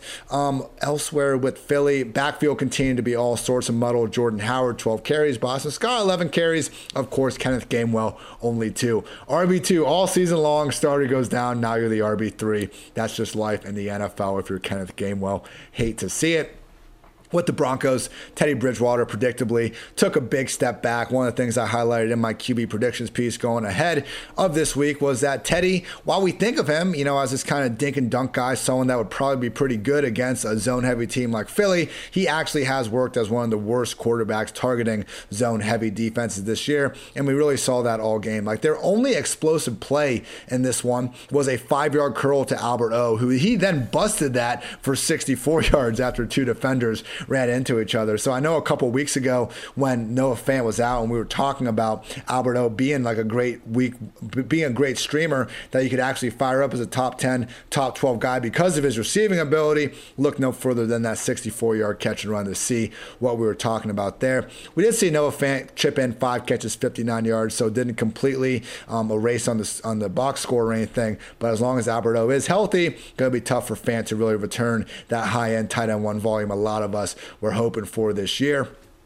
Really, it was just the big issue with Teddy in this one. Courtland Sutton's second target came with about 3 minutes left in the fourth quarter, and he picked up a good 40, 50-yard defensive pass interference penalty. So I'm not saying Sutton is like in the same league as like DK Metcalf or Tyreek Hill, these guys who I truly think should get like 5 bomb targets a game. No, exaggeration there. But come on, like this is now a situation where he's averaging about 3 targets per game with Teddy under center. Now, that just it should not fly. But hey, if Courtland Sutton's going to die, at least that's going to mean Jerry Jeudy is going to live. Already had a big-time lead in targets over this entire group with Teddy under center. Had a team-high 9 targets in this one. Didn't do a lot with it because of Teddy once again. I mean, there was a situation where it looked like Jeudy could have gotten loose for like a 70-yard score. He kind of ran this out and up. It looked like the corner. Sometimes when there's a wheel route, the other guy has to kind of worry about taking it deep. Seemed like there was some miscommunication. Either way, Jeudy was wide open deep, and Teddy threw that thing a good 20 yards beyond him. So just was a day to forget for Teddy. And that's without even mentioning when Melvin Gordon lost a fumble and Teddy just showed like year 15 Tony Romo level of like wanting to tackle this guy. I understand you're a quarterback and you want to keep your body healthy, but man, Teddy, this one looked bad out there. So I'm not even going to criticize him for not tackling the guy. Like Teddy tackling him, does not help the Broncos' long-term interest. Him being healthy helps their long-term interest, but it just looked bad, man. All I'm saying, Dwayne, for better and for worse, Drew Lock makes that tackle, and I'll leave it at that. Quickly with these running backs, really more of the same. Melvin Gordon, outside of that lost fumble, which it's not like he's fumbled every play this year. We're not going to hold that completely against him. Melvin looked good. Javonte looked great, and they continue to split usage. So we'll see if Melvin Gordon does end up kind of ceding this role a little bit. The Broncos' second half schedule, guys, is incredible. As I pull it up, they have a bye next week, Ashley, but after that, they get the Chargers, the Chiefs, the Lions, the Bengals, the Raiders, and the Chargers again. That too high defense twice in the final 6 games of the year. So hopefully, even if we don't see this, backfield go towards Javonte, we just see them both be efficient enough to make the most of it in this nice schedule. But yeah, man, it was tough to see. Javonte did have a 20-yard touchdown run around the corner, get nullified on a hold. So he continued to really look explosive, just couldn't quite get it done. And Tim Patrick also had a touchdown sail 10 yards over his head on the last pass of the Broncos game. 4th down, Teddy was rolling out to his right. I was just expecting a pass to 5 defenders. It was 4th down. What can you do? But no, Tim Patrick was wide open, and if he was 9 feet tall, it would have been a perfect pass. Unfortunately, he is not 9 feet tall. So, yeah, Dwayne, Teddy, I feel like we've seen it at this point, man. And look, I'm not going to sit here and say that this Broncos team would be like a playoff contender if Drew Lock was under center. But what I will say is that as long as Teddy is there, as long as he's going to just even things so close between Patrick, the tight ends, Judy, the running backs, I don't know if we can rank a single Bronco in the top 24 or top 12 at any position moving forward. And that's not an exaggeration.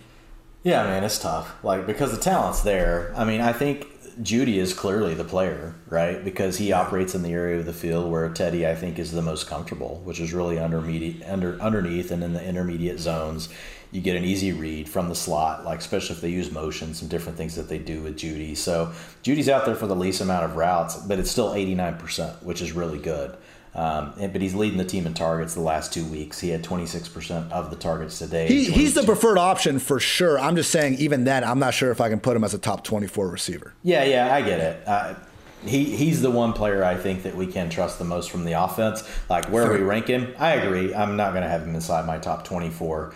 But as far as Cortland Sutton, he's out there plenty, and he's going to eventually have a blow-up game, but he just – that's not Teddy's bag, man, is throwing this guy these sort of looks that we really want to see Cortland Sutton get. And so even though we did see it earlier in the year when he was forced to because he didn't have the safety blanket, with Judy, he had his period where he also didn't have Noah Fant and some other things. So we'll see how it works.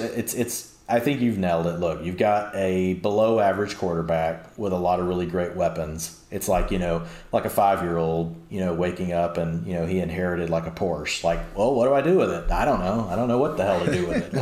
I just need my tricycle. That's all I need. So it's just one of those situations where we kind of got to just grit and, grin and just bear through it, I guess, Ian. And we talk about it every week. One of the guys could hit. We have no clue which one, really. But, if I had to put odds on it, it is Judy. But here's the big storyline today. So Javonte Williams, for the first time this season, Ian, and I know there was a fumble involved, but it is for the first time he did actually out-snap Melvin Gordon. 57% to 43%. 58% routes versus 39%. Rushing attempts still slight edge to Gordon, 45% versus 40%. But short down and distance, 67% to Javonte, 33% to Melvin Gordon. And long down and distance, also Javonte with the edge, 55-45. So we'll see what happens, to your point. But I think that's notable. It's the first time that we've seen that all of 2021. You mentioned a little bit about how good Williams looked. Yeah, the game script just didn't work out today, but still 6 yards per carry, 5.88 of that coming after contact. So good job, Broncos O-line, 0.12 yards before contact. Way to go, guys.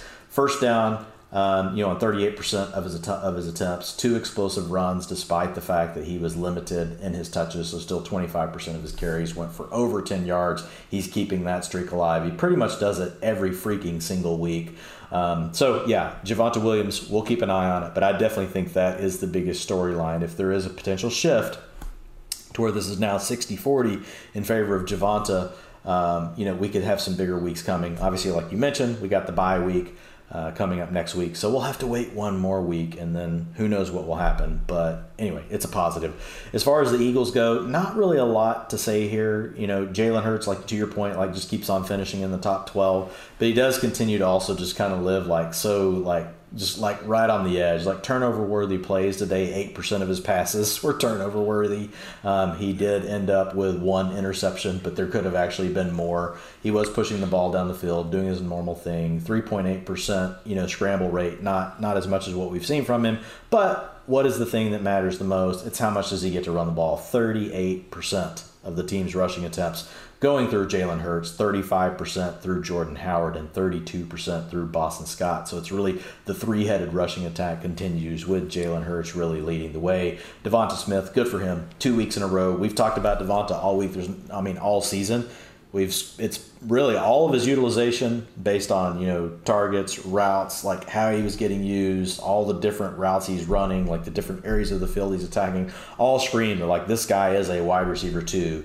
And now we are finally seeing that, and a 2.87 yards per route run today. Mm-hmm. So he's kind of on a heater, and he could have, like you said, he could have even had more. So he's still limited a bit because you do have an offense that we know is not going to throw for 300 or 400 yards each week. So things could be a little tight. He did score 2 touchdowns today, which really helped him. But it's just good to see, Smith really playing well. We've seen Jamar Chase really, get off and just basically explode, the season as a rookie. And Devonta Smith is another guy I know we both liked a lot. So I'm just excited to see him doing his thing.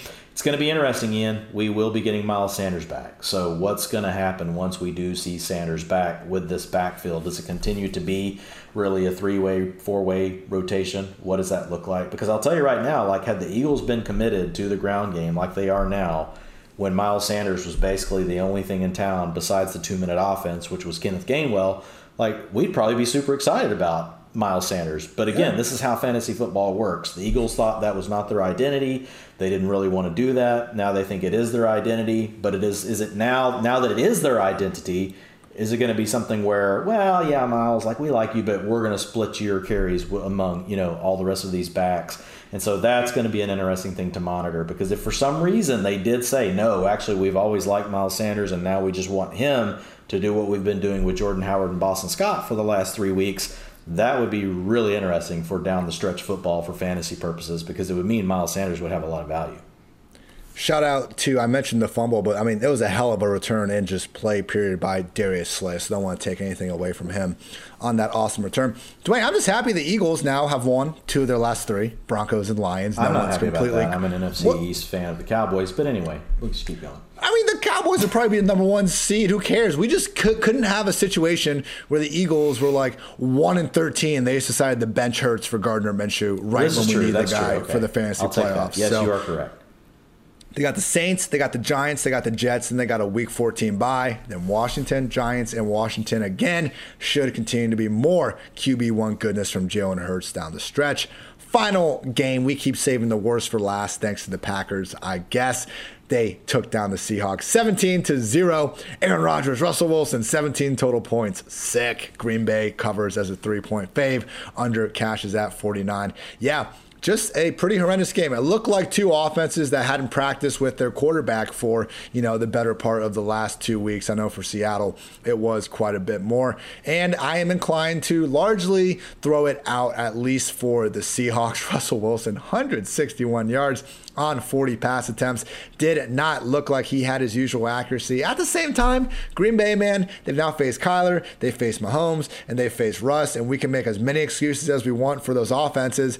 They've held them to, I believe, a combined 33 or 34 points. So Green Bay, no Jair Alexander, no Zadarius Smith. You got to give these guys some credit. They are 8-2 now, with their only losses being that inexplicable Week 1 game against the Saints, and then obviously not having Aaron Rodgers against the Chiefs. So Green Bay, man, just continues to really, I think, outperform kind of what the old analytics would say about them. And you got to give that defense, first and foremost, a ton of credit for what they did.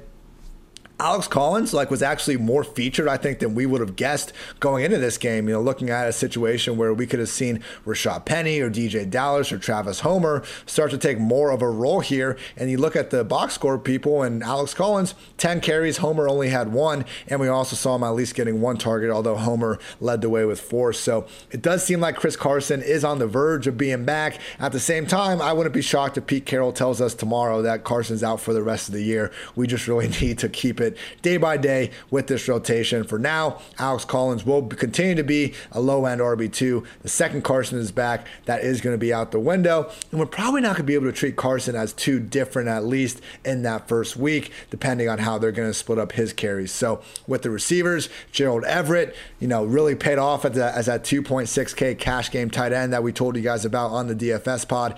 8 catches, 63 yards on 8 targets. None went longer than 12, but he did show some good broken tackle yak goodness, and I think Everett could end up being this upside tight end 2, borderline tight end 1 that a lot of us were hoping he could be before he unfortunately had COVID take out several of his early season games. The big issue was the lack of performance elsewhere in this Seattle offense. DK Metcalf most notably tried to fight the entire Green Bay Packers team and then got ejected from the game after grabbing 3 different guys' face masks. Tried to go right back in the huddle like nothing happened.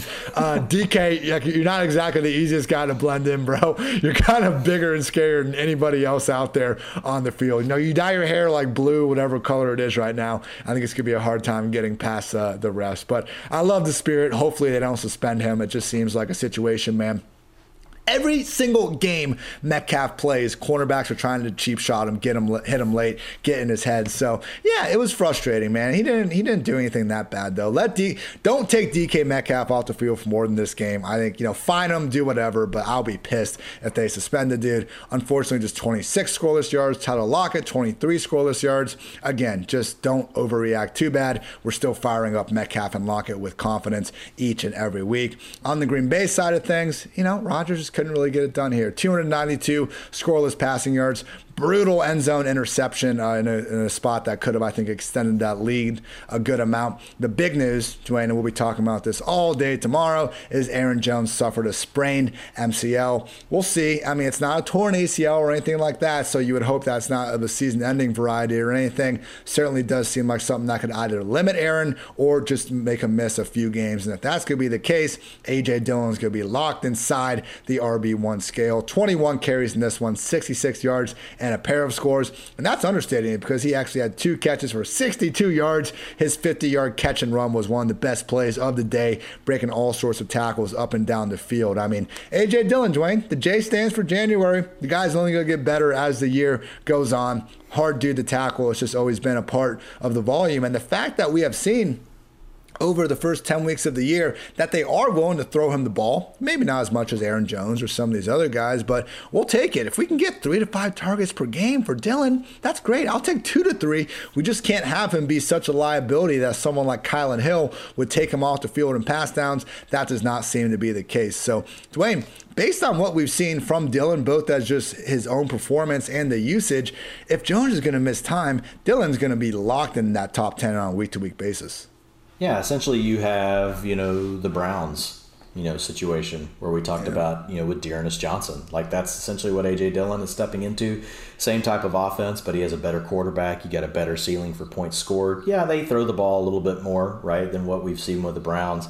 But yeah, A.J. Dillon's going to be a low-end RB1 with upside to even be more. It's always going to be a threat to score multiple touchdowns. So yeah, I think great situation to be in for him. As far as the rest of the Packers, not much else as far as news. Devontae Adams did his thing. Marquez Valdes-Scantling we did see get up to 70% of the routes. So that was an increase from where we had seen him before, in his first week back last week, which was around the 50% mark. So he could be closer to being the wide receiver 2 down the stretch for the Packers. As far as the Seahawks, you mentioned Gerald Everett. Man, we had talked about him last week. We talked about him, we had before the bye, first he had taken over the backfield or the tight end, role from Disley 4 or 5 weeks ago. Got COVID, came back, was really my dogs are super excited about Gerald Everett. I don't know why. I am too, man. Let's go. Yeah, so it is actually an exciting topic.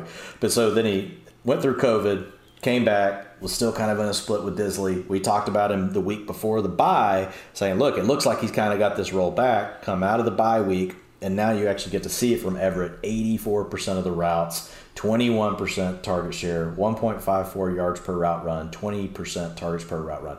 So, yeah, Everett's in a really good spot. And really, look, man, like the Seahawks, I know they had a bad day today. Look, it's just chalk it up to Russ coming back, you know, playing with an injured finger still, but not able to practice, for multiple weeks. Like just getting timing and all those sort of things down. But we know that the Seahawks need a third weapon, right? It can't, and we've seen teams just really figure out how to kind of limit when it's just Lockett and Metcalf. So I think this could be a bigger thing than just fantasy, right? Is the Seahawks need a third option, and Gerald Everett definitely fits the bill of being someone that can stretch the seam. He can run after the catch. This is this is not a blocking tight end, right? This is more of an athlete type tight end.